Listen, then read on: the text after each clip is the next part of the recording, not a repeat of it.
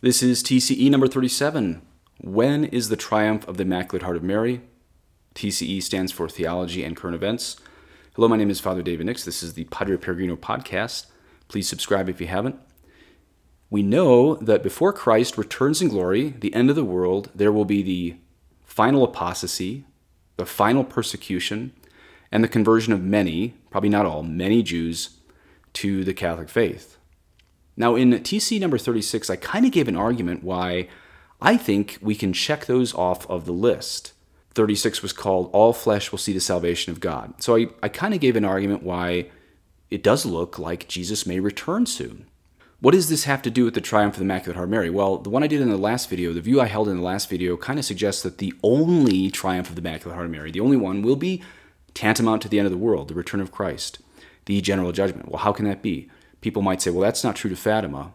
Well, the people who think we're at the end, their rebuttal of that would be, Mary said, in the end, my heart will triumph. Well, what if the end is, well, truly the end? In the end, my heart will triumph.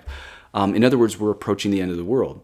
And yeah, spare me the line that we don't know the day or the hour. Of course, I believe nobody knows the day or the hour when Christ returns. But Jesus wouldn't have given us Matthew 24 if he didn't want to have us to have some idea of these signs and symptoms of the end of the world.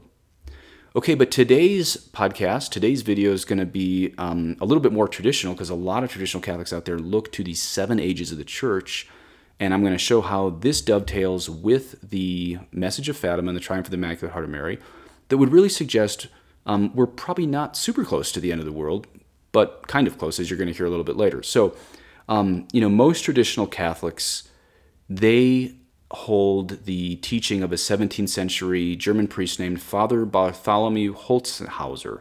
Father Bartholomew Holzhauser, he taught about the 7 ages of the Church, and if we look at it, it becomes very, very, very obvious to anyone with eyes that we are on the threshold between the 5th and the 6th age of the Church, if we're not at the very end. Now, if you think this sounds wacky, remember Venerable Holzhauser, he is a venerable of the Catholic Church, as in on his way to canonization.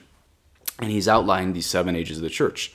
So let's look at these 7 ages of the Church to see why we may not be at the end of the world, but very close to the next Pope consecrating Russia for the triumph of the Immaculate Heart of Mary.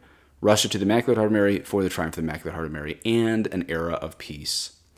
Now, remember, and I know this, if you're thinking this, Venerable Holzhauser in the 17th century, obviously he didn't know about Russia going communist in 100 years after that, or 200 years after that. He didn't know of Our Lady of Fatima a few hundred years in the future.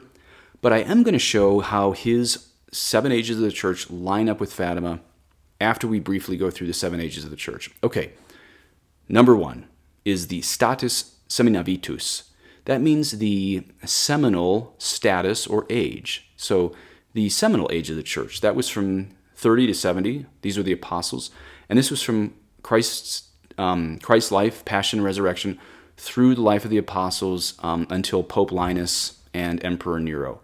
So this is the seminal age of the Church. First age of the Church is the seminal age of the Church, 30 to 70 AD. Number 2 is status irrogativus, and this is the age of the martyrs from about 70 AD to 330 AD.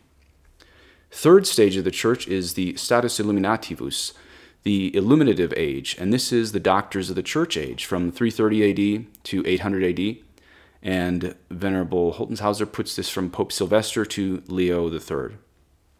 Then we have this wonderful one called, fourth is status pacificus, that is the pacified status, or the pacified age, the peaceful age.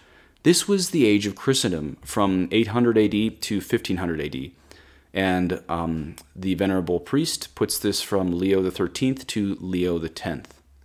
Okay, now listen closely to the 5th, because this appears to be a very long stage of the Church, because Venerable Bartholomew put himself in this age, and most traditional Catholics who've studied this a lot more than me, they put us in this 5th stage. This is the status afflictionis et purgativus.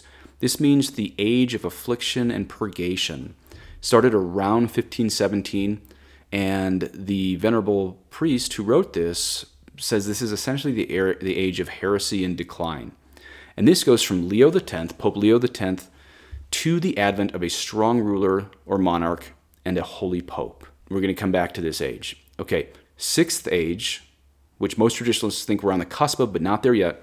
This is the status consolationis.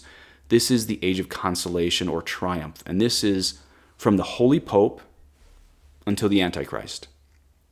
And then the seventh age of the church is the status desolationis, the age of desolation. This is the Antichrist. This is the end of the world. But it ends in Christ's glorious return and the general judgment. Okay, so let's apply this to today. As I said before, there's traditional Catholics who study this a lot more than me, people who came before me, and they place us in this 20th and 21st century in the fifth age of the church. That is the age of affliction and purgation. And they admit this is a time of great heresy. Well, strangely, that's kind of a relief to know this was prophesied. And I think there is a lot of evidence that we're here at the end of the fifth age, the end of the age of heresy and decline. And I personally believe that if we're not at the end, I kind of gave the argument when we are in the last one, I really don't know. But if we're not at the end, then it makes a lot of sense to me that we're in this fifth period of the church. And I kind of fear that this fifth age of the church has been greatly protracted to our own detriment, greatly protracted due to the fact that no popes appropriately consecrated Russia to the Immaculate Heart of Mary like Our Lady asked. Okay, now let's look at how Fatima gels with Holzenhauser's Seven Ages of the Church. Remember, Our Lady of Fatima said, "In the end, my Immaculate Heart will triumph. The Holy Father will consecrate Russia to me. It will be converted, and a certain period of peace will be granted to the world. In Portugal, the dogmas of the faith will always be kept." Now, that last line was a mystery, but it was actually a conditional statement. Sister Lucy, in her convent, was reported by numerous holy nuns to say, Mary made it clear that was a conditional statement, that Portugal would only keep the faith if they didn't legalize abortion. I wrote a blog post on this. You can go find it. My friend actually found all this stuff for me, and I'm very convinced by it because Portugal has not kept the faith. And it makes a lot of sense what the nuns claim. Sister Lucy said that this was a conditional statement from Our Lady that Portugal would only keep the faith if abortion wasn't legalized. Well, abortion was legalized in Portugal, and they're really no better than the rest of Europe.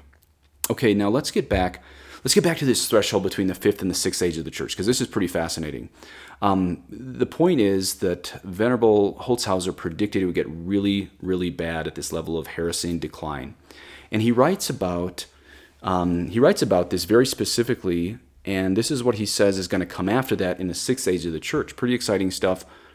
Quote, "The sixth age of the Spirit starts with the powerful monarch and the holy pontiff, as previously mentioned, and will last until the appearance of the Antichrist.